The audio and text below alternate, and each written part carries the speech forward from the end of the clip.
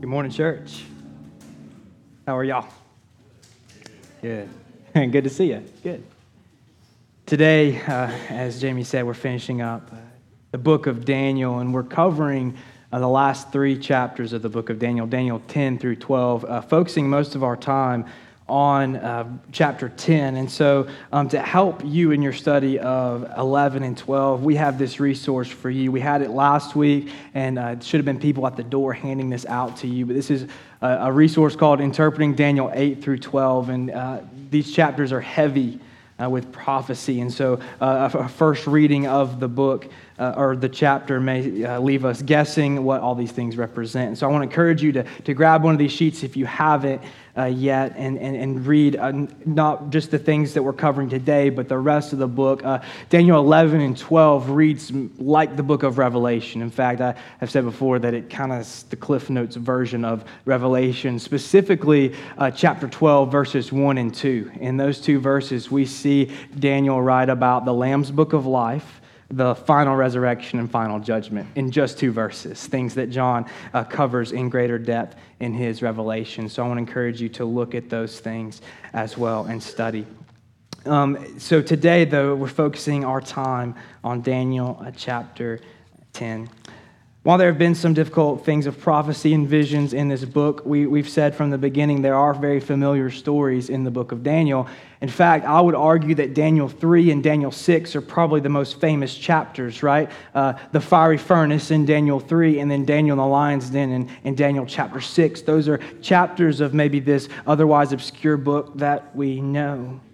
But I would argue after our study and concluding today that Daniel 7 and Daniel 10 should be the most famous chapters in this book because they give us the clearest picture of Christ.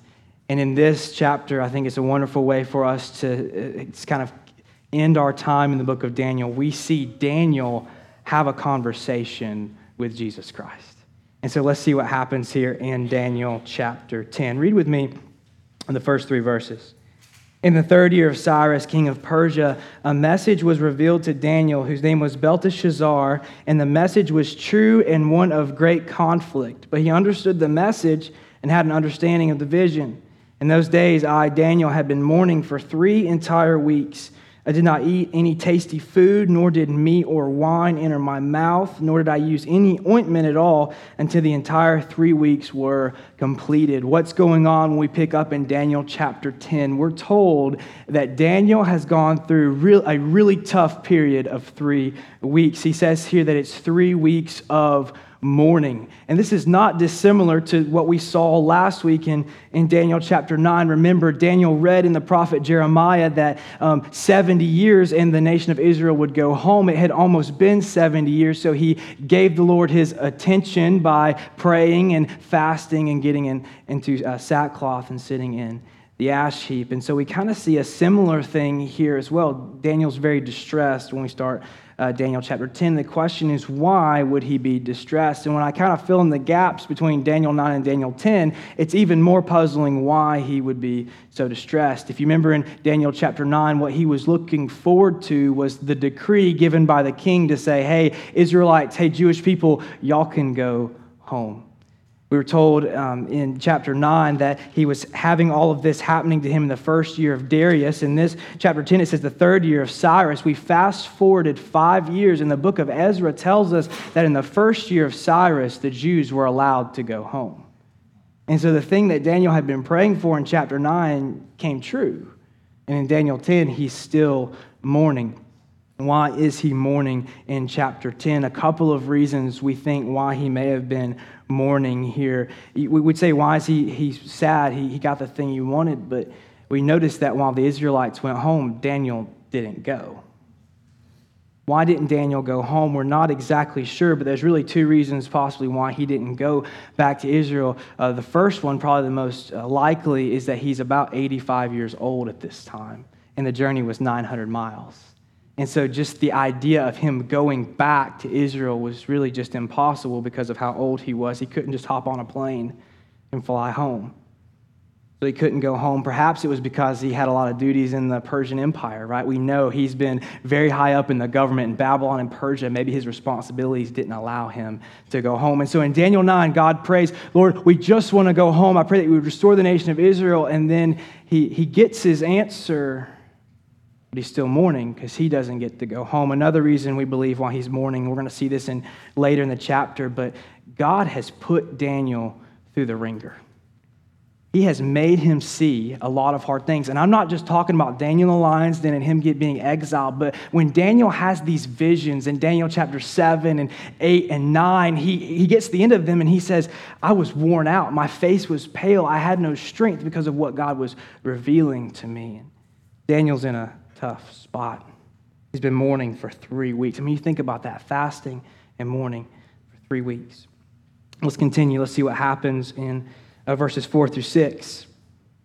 On the 24th day of the first month, while I was by the bank of the great river, that is the Tigris, I lifted my eyes and looked, and behold, there was a certain man dressed in linen, whose waist was girded with a belt of pure gold of Uphaz. His body was like beryl. His face had the appearance of lightning. His eyes were like flaming torches. His arms and feet like the gleam of polished bronze. And the sound of his words were like the sound of a tumult. We're told Daniel's standing. Where is he? He's at the bank of the Tigris, the edge of the Babylonian border, looking across the water. Again, kind of reading into the text, but you wonder if he's just looking out, thinking about home, a place that he can't go to. And someone appears to him. And it says in verse 5, this was a certain man, but this is a certain extraordinary man. Did you notice some of the ways this man is described? He has eyes of fire. His voice sounds like the sound of a tumult. Who is this man in verses 5 and 6? And scholars are not unanimous on this. They say that either this is an angel or this is Jesus Christ himself. And I believe this is Jesus Christ. Why do I believe that? Because of Revelation chapter 1. Revelation chapter 1, if you want to turn there, I'll just read this for you.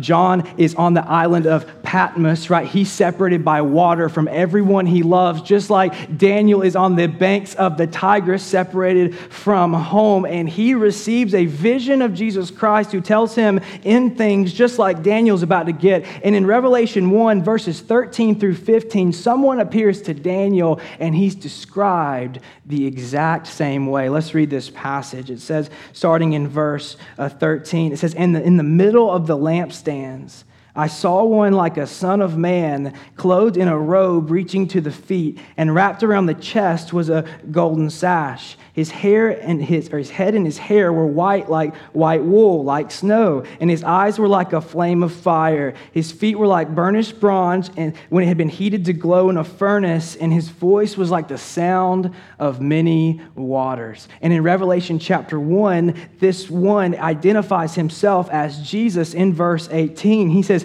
I am the living one. I was dead, and behold, I am alive, and I am alive evermore. Who is the one? The living one who was dead and now is alive forever. The resurrected Christ. And I want to show you the similarities in the descriptions. We're told that this person in Revelation 1 and in Daniel chapter 10 was a certain man or one dressed like a man. Notice in Daniel 10, verse 3, we're told this person had a belt of pure gold. In Revelation, it says that he had a golden sash around him. In verse 14 of Revelation 1, it says that this person had eyes like flaming fire. In Daniel 10:6, it says his eyes were like flaming torches. In Revelation 1, verse 15, it says his feet were like burnished bronze. In Daniel 10, verse 6, it says his feet were like polished bronze. In Revelation 1, verse 15, it said his voice was like the sound of many waters. And in Daniel chapter 10, verse 6, it says his words were like the sound of a great crowd. Daniel and John are describing the same person, referenced in Revelation 1 as Jesus Christ. I'm going to stick with the Apostle Paul, who believed he saw the same living one that Daniel saw in Daniel chapter 10. This is Jesus appearing to him. Now, I want to talk about the way Jesus appears to people, because this is not the way we see Jesus described in the Gospels. In fact, from Isaiah 53, we're told that there was nothing about the appearance of Jesus that would attract us to him. He was a normal-looking guy. He really wasn't even that attractive of a guy when he was walking around. Now, John said he saw the glory of Christ that was begotten of the Father, full of grace and truth. But Jesus was revealing that not by glowing per se, but by doing miracles and revealing his glory by teaching about the kingdom of God. John actually did get to see it in Matthew 17 when Peter, James, and John went up to the mountain and Jesus transfigured before them and he glowed. And so it seems like in the scripture, Jesus appears as Jesus and in another way that I'm going to call neon Jesus. We got Jesus and neon Jesus, where his glory is shining out in just an appearance, and we see the fullness of who he is. It's not just Jesus lowly and humble, but King of the universe. And I wonder maybe at this point when we see that Daniel got to see Jesus this way, we think about the disciples, they got to see neon Jesus, and John saw it in Revelation 1. I wonder if some of us might think, man, I have doubts. I struggle with, is God good? Is he real? If I could just see Jesus this way, it would really help me out. Why doesn't Jesus appear this way more often? In church, I believe the answer to that is because we can't handle it. We think it would be so comforting and so just cool to see, but as sinful humanity, when we see God for who he is, we see the normal reaction for somebody like this is not comfort and encouragement. Initially, they shrink back and they're very afraid. Let's keep reading to see what happens to Daniel and some other people in verses 7 through 9.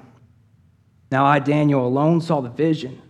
While the men who were with me did not see the vision, nevertheless, a great dread fell on them, and they ran away to hide themselves. So I was left alone and saw this great vision, yet no strength was left in me, for my natural color turned to a deathly pallor. That's a good word. And I retained no strength. But I heard the sound of his words, and as soon as I heard the sound of his words, I fell into a deep sleep on my face with my face to the ground. This is Daniel's reaction, seeing Christ. First, before we talk about Daniel's reaction, I want to talk about the people who were with him. Daniel was not alone. And notice it says in verse 7, only Daniel saw Christ. Other men saw him, and they did not see him, but they could tell something was going on, and fear gripped them. And in this passage, it says that they ran away to hide themselves, very similar to Acts chapter 9. When Paul is on the road to Damascus to persecute Christians, and the resurrected Christ appears to Paul, Paul was not alone. And there were men there who did not see Christ, but they were afraid of the vision as well. Listen to Acts 9:7. And the men who journeyed with him stood speechless, hearing a voice, but seeing no one. We're told that if somebody is with the person receiving a vision of Christ, they're afraid too, even if they don't see Christ. But what about Daniel's reaction? Notice it says in verse 8, my natural color turned to a deathly pallor. That means deathly pale. I retained no strength. Verse 9, I fell into a deep sleep.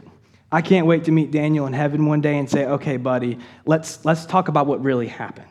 It's like somebody saying that they went to go give blood one day, and they say, when they pulled out that needle, right, I became deathly pale, I lost all my strength, and then I just fell asleep. Like, okay, we know what really happened here. You passed out. Let's be real. Daniel falls asleep. Let's keep reading in verse 10 through 12. Then behold, a hand touched me and set me trembling on my hands and knees. He said to me, O Daniel, man of high esteem, understand the words that I'm about to tell you and stand upright, for I have now been sent to you. And when he had spoken this word to me, I stood up trembling. Then he said to me, do not be afraid, Daniel, for from the first day that you set your heart on understanding this and on humbling yourself before your God, your words were heard, and I have come in response to your words. We see Christ do something that we see the angels do when they appear to people. He's saying, don't be afraid. I'm not here to hurt you. I'm here to help you. Keep reading verses 13 and 14. But the prince of the kingdom of Persia was withstanding me for 21 days. Then behold, Michael, one of the chief princes, came to help me, for I had been left there with the king of Persia. Now I've come to you to give an understanding of what will happen to your people in the latter days, for the vision pertains to the days yet future. Remember in Daniel chapter 10, this figure is not explicitly referenced as Christ. And so if someone would disagree with me and say that this was an angel, they usually use verses 13 and 14 to say this couldn't have been Christ because of the description of spiritual warfare here. And I believe that is a bad interpretation of this passage, but it would sound almost at first that Jesus couldn't beat the prince of Persia. The question would be, well, if Christ was so powerful and he was so much better than the prince of Persia being a group of demons, or probably more specifically Satan himself, why was Christ delayed in coming to Daniel? And I do not believe we should understand verses 13 and 14 as if somehow Christ could be thwarted by the powers of evil. I think we should understand it the way we understand the book of Job. Think about the book of Job. Satan comes to God and says, you have a righteous servant here, Job. I want to tempt him for a period of time. I want to wreak havoc in his life, and I just want to test him in so many different ways. And God, in his sovereignty, says, okay, you get him for a period of time. We're told that Jesus was not with Daniel like he is in this vision. For how long? Notice verse 13. For 21 days. How long had Daniel been mourning in the beginning of the passage? Do you remember? 3 weeks. There's a correlation between where Jesus was and what he was doing and what he was allowing demonic forces to come into Daniel's life with Daniel's depressive mourning state. I'm not going to make any friends by saying this, but y'all, a relationship with Jesus does not mean that we won't walk through trials, we won't have to deal with demonic forces, and that we will always be free of depression and anxiety. God allows his people to walk through some really tough stuff. But we have hope because Jesus will come. Jesus will not stay away forever. He will allow us to walk through these things, but think about Romans 8. He says, I will use all of it for your good. I will use it for my glory, and I will come to you. And there will be an end to this. There will be an end. Christ allows us to walk through these things, but even in the valley of the shadow of the darkest death, I will fear no evil, for you are close beside me. Daniel goes through 3 really hard weeks. But then Jesus shows up. Let's keep reading in verses 15 through 17. I will say verses 13 and 14, I'm sorry. I can't explain them as to what Jesus was doing. And if a pastor tells you they can, run. Because nobody knows. But it is really cool to see that even before Jesus came in the flesh, he was fighting for the nation of Israel. And he was playing an active part in spiritual warfare. Verses 15 through 17. When he had spoken to me according to these words, I turned my face toward the ground and became speechless. And behold, one who resembled a human being was touching my lips. Then I opened my mouth and spoke and said to him who was standing before me, O my Lord, as a result of the vision, anguish has come upon me, and I have retained no strength. For how can such a servant of my Lord talk with such as my Lord? As for me, there remains just now no strength in me, nor has any breath been left in me. Jesus comes and he tells him that he's there to help Daniel and talk with him. And then he starts talking about these 3 weeks of spiritual warfare. And what's Daniel's response to it in verse 15? It says that he turned his face toward the ground and became speechless. I want you to notice kind of Daniel's posture in all of this. He starts with his face on the ground, asleep. Christ lifts him up so he's standing. It says that he's still trembling. Christ speaks to him and then he just looks at the ground.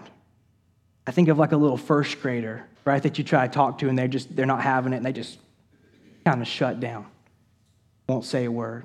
Shy, nervous. It's like he's thinking about all the things he's been through and the visions and the exile and now seeing Christ, and he just, all of this is way too much for me. I'm just going to kind of withdraw into myself. He will not speak. We have a prophet of God who won't speak. What does Jesus do in response? It says, the one who resembled, verse 16, a human being touched my lips. And he opened my mouth. When we read this, students of the Old Testament, we should be thinking about some other things. We should be thinking about Exodus chapter 4, when God called Moses to raise up and go and tell Pharaoh, let my people go. And Moses said, I can't speak on your behalf. I'm slow of speech. And God said, who made the tongue? We should also think about Isaiah chapter 6. When Isaiah saw the Ancient of Days, he saw God up on the throne. And what was his response to seeing God in all of his glory? He said, I'm a man of unclean lips. And the seraphim came and touched the coal to his lips. God opens his tongue. And he begins to talk to Jesus in verse 16, only to complain that he has no strength. He says it twice. Just once. He says first that the vision has given me anguish, right? The things that I'm seeing, I just feel so much anxiety from this, and I have retained no strength. Verse 17. How can such a servant of my Lord talk with such as my Lord? There remains no strength in me. He does say it twice. He says, I have retained no strength, and no strength remains. And then in verse 18, I think Daniel 10:18 may be my favorite verse in this entire book.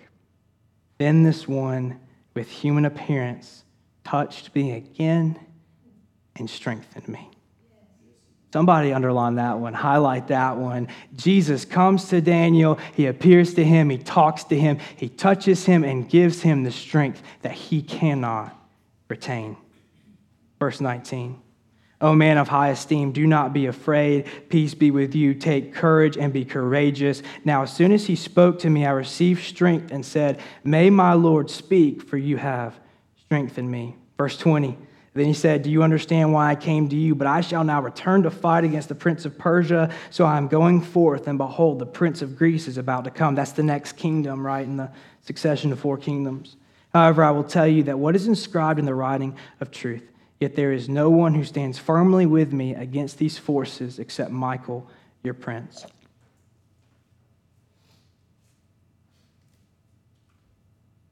Verse 20 is interesting. Verse 19 and 20. Jesus comes and he's talking with Daniel and he strengthens him. And Daniel says, all right, now, Lord, that you've strengthened me, go ahead and give me another vision. Because think about all these visions Daniel had been having, and they're just imparting information, right? There's going to be this many kingdoms, and here's what the Son of Man looks like. Here's what the Ancient of Days look like. Here's a goat. Here's a ram. All these different things that he's been seeing. And it's like Daniel's just imagining Jesus is coming to him to impart some kind of information to him. He says, okay, go ahead. May my Lord speak. Verse 19, for you have strengthened me. And Jesus says, do you understand why I came to you? Saying, Jesus, or Daniel, you don't understand why I'm here. I'm not here just to give you some information. I'm here to strengthen you. I'm here to give you strength.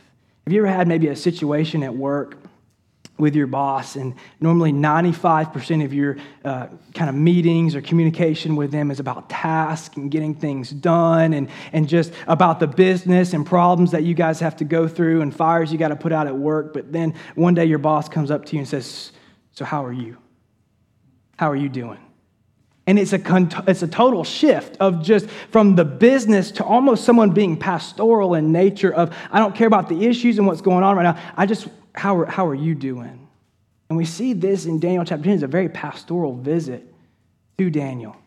Jesus comes to strengthen him on the way to tell him a lot of crazy things about the end times in this vision. But he comes in Daniel 10 to strengthen Jesus. I just want to encourage y'all that we need to take a note from Jesus there in some of our relationships, sometimes even with Olivia. I was thinking we can talk about what's going on with Reese and our work schedules and what we got to do for church that night, but sometimes we, even in an entire day or maybe a couple of days, I don't just sit down and focus on her and say, how are you doing? Church, we need to be doing that for each other. I believe God has called us to strengthen and edify one another in this way. Jesus comes to Daniel. When the nation of Israel had left, he reveals himself to him and he strengthens him. What does this passage have to do with us? Let's take Daniel 10 and let's see what kind of encouragement we have today. And here's the point. The work of Christ that we see in Daniel chapter 10 is what Christ does for his church in exile today. If we are living obedient lives, following after Christ, fulfilling his mission, if we recognize that this world is not our home, we can expect and we can take comfort in the ministry of our high priest, Jesus Christ, today as we fulfill his great commission. I know I've said this so many times, but we, like Daniel, are living in exile. What has God called us to do? Well, we always go back to Matthew 28:18 through 20, right? The Great Commission. Let me read it. All authority in heaven and on earth has been given to me. Go therefore and make disciples of all nations, baptizing them in the name of the Father, the Son, and Holy Spirit, teaching them to follow all that I commanded you. And behold, I am with you always, even to the end of the age. Jesus said, go and make disciples. We read that often, but we need to understand that when Jesus said to go, he was calling the church into exile. He was calling us to rethink the way we see our lives, right? Literally for the apostles, for the disciples, what did this mean? It meant for them to not just stay in Jerusalem, but to go into the entire known world and preach the gospel. And some of us may be saying, well, what is God calling me to do? Am I really in exile? I've grown up in Athens. I've been here my whole life. But we need to be able to open ourselves up to the Great Commission. Say, God, where are you calling me to go? And for some of us, that may still be Athens, Georgia. But for some of us, that may be literal exile. For us not to stay in our comfortable places, in the home that we grew up in, the county that we grew up in, but to go somewhere else. Anybody else scared? Scary. I love home. I love Georgia. I love the Southeast. And I don't want to leave home. And so, the church, who cares more about comfort than faithfulness. We've taken the Great Commission and we've made it the Great Suppression. Let me say that again. We've taken the Great Commission and made it the Great Suppression. Instead of opening ourselves up to what God's calling you, what He's calling me to do, we push it down. We suppress it. We take God's calling and we get it out of sight, out of mind. And we expect Christ to show up and minister to us and empower us to build our own kingdoms and treat this world like it's our home. I think about Stanley, who came about, I don't know, maybe it was 6 weeks, 2 months ago. And he talked about his calling on his life to leave Dublin, right, which is the town he'd been in, right, and he had a comfortable church, to go and plant a church in Connection, Wilco. And he said, God blesses obedience. When you get to that place where you stop suppressing the Great Commission and you really open yourself up and say, Lord, you saved me, you've created me, I'm yours. This is not my life, it's your life. I will go wherever. I'm not saying that all of us are called to go overseas, but we all need to be willing to go overseas. We need to open ourselves up. He said, God blesses obedience. I want to know Christ this way. I want to walk with Christ like Daniel did, and that means I need to be able to open myself up to the possibility that the rest of my life, or that the necessity, the rest of my life will be lived in exile for the Great Commission. And when I do that, I will be fruitful, and I will be closer to Christ, and I will be comfortable at home. 3 things that Christ will do for us if we take this step of obedience. The first one is Christ will reveal himself to you in your exile. Christ will come and he will reveal himself to you in your exile. Now, you may not be standing at the bank of a river and Christ appears in all of his glory. I'm not saying that, but I want you to know that if you go, Christ will be with you. He promised us that in the Great Commission. He said, go and make disciples, and I will be with you always, even to the end of the age. That I may go and leave all of you and leave family behind, and they might not be happy that I'm going, but Christ will be with me as I go. He was with Daniel. He would be with us through the power of the Holy Spirit. He will also reveal himself to us through what? Through this word. 2 Timothy 3:16. God's word is God-breathed. And when I open this book and I study it, my high priest meets me right where I am. Here's another one that I love so much, that if we go and make disciples, we can know Christ has promised to provide people in our lives to build up the church. Ephesians 4:11 through 12, he tells us that God has given different people different goals and different giftings so that they will be able to edify the church, which means we know when Stanley goes out to plant a church, or our family goes to Indonesia to plant a church in an unreached people group, God will raise up other people to help them do the work of the ministry. And God will reveal himself to those missionaries and to those church planters, and he will help them through other people. Church, we can't do this alone.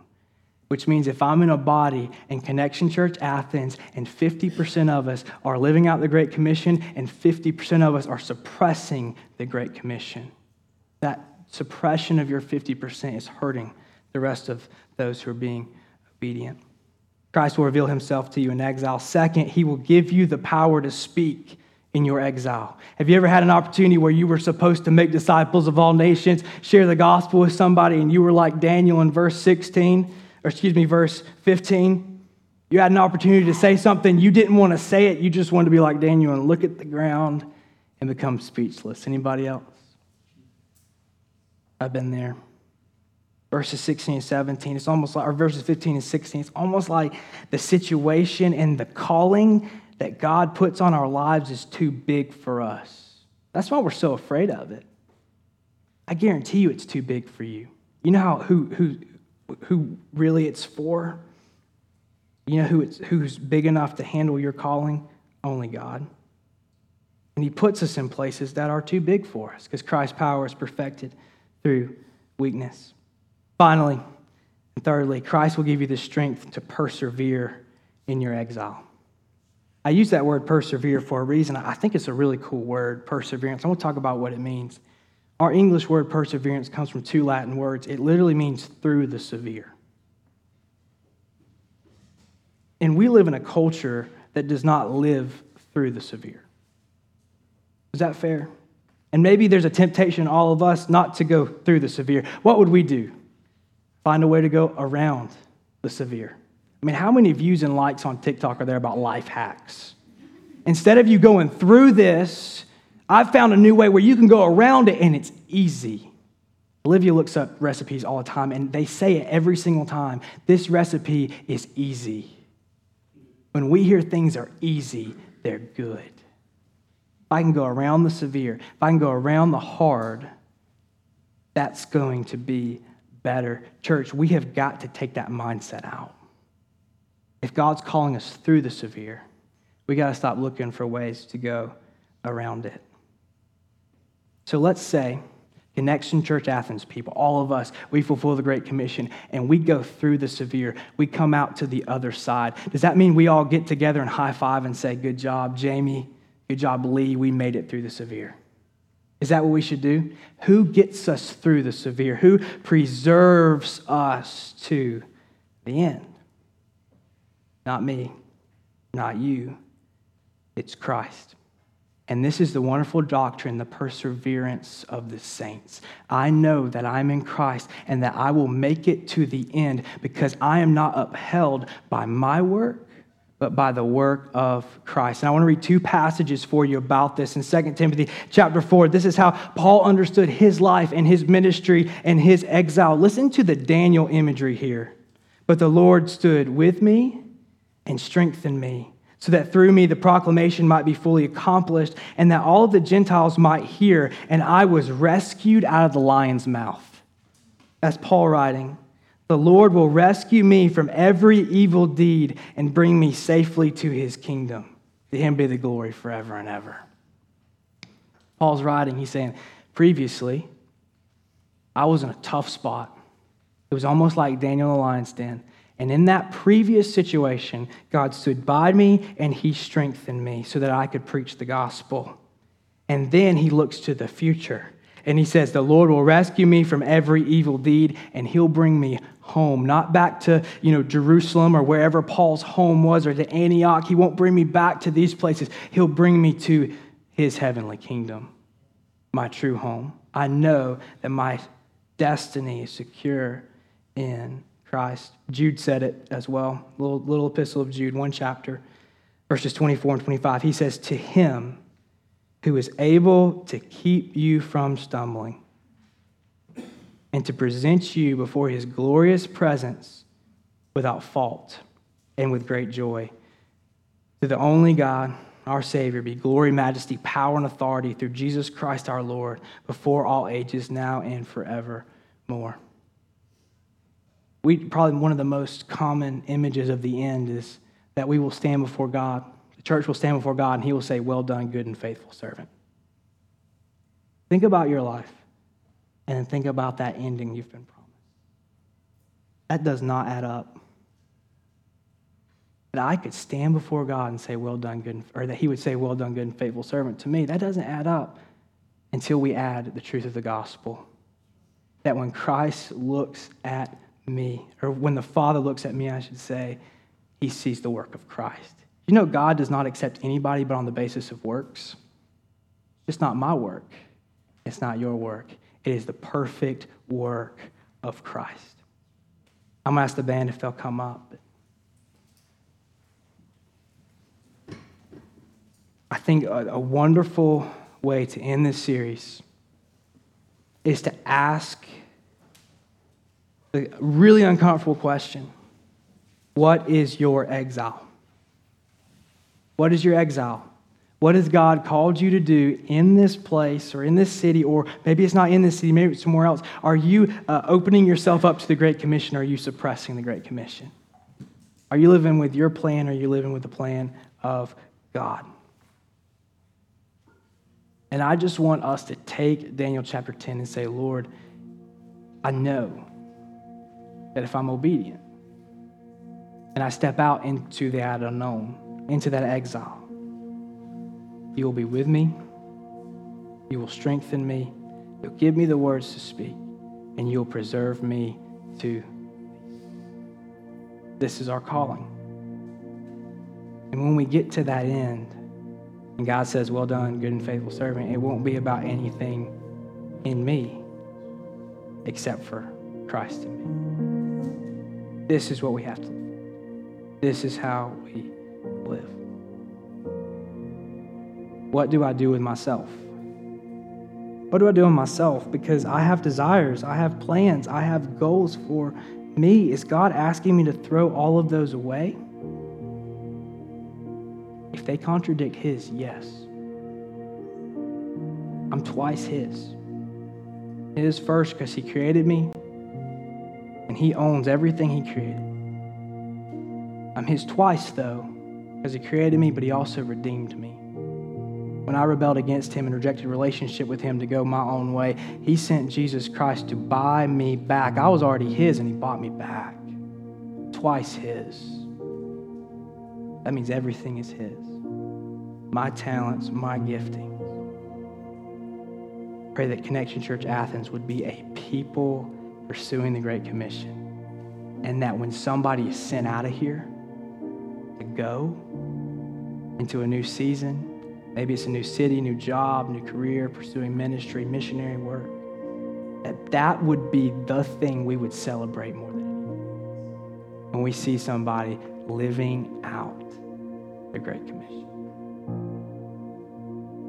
Church, it's a weighty task, isn't it? I encourage you, see that weight, submit to the mission, and then give all the way to Christ. He's the one who's going to do it. Let's pray together. Father, you're so good. Lord, and we know what you're calling us to do. God, I think there's somebody here this morning who has that desire, Lord, and they're beginning to open themselves up to your calling. Lord, I pray you just give them wisdom and the ability to see their next step. And God, in that place of unknown and uncertainty and transition and setting off on a new adventure and not seeing the outcome, God, I pray you would give them peace. God, I pray you would just give a person here today who's still suppressing your orders. God, I pray they wouldn't be able to sleep tonight until they surrender. Because, Lord, we know in submitting our lives to you, there's life, there's joy, and there's great fruit for your kingdom. And God, I pray pursuing your mission would be the reason we get up every single day. And God, I thank you for the truth of your word, that one day you're coming back to take us home. Pray for grace that we would make the most of this exile for your glory and for your fame. Be with us now as we worship, God. Get all the glory. In Jesus' name, amen. Amen, church. Will you stand?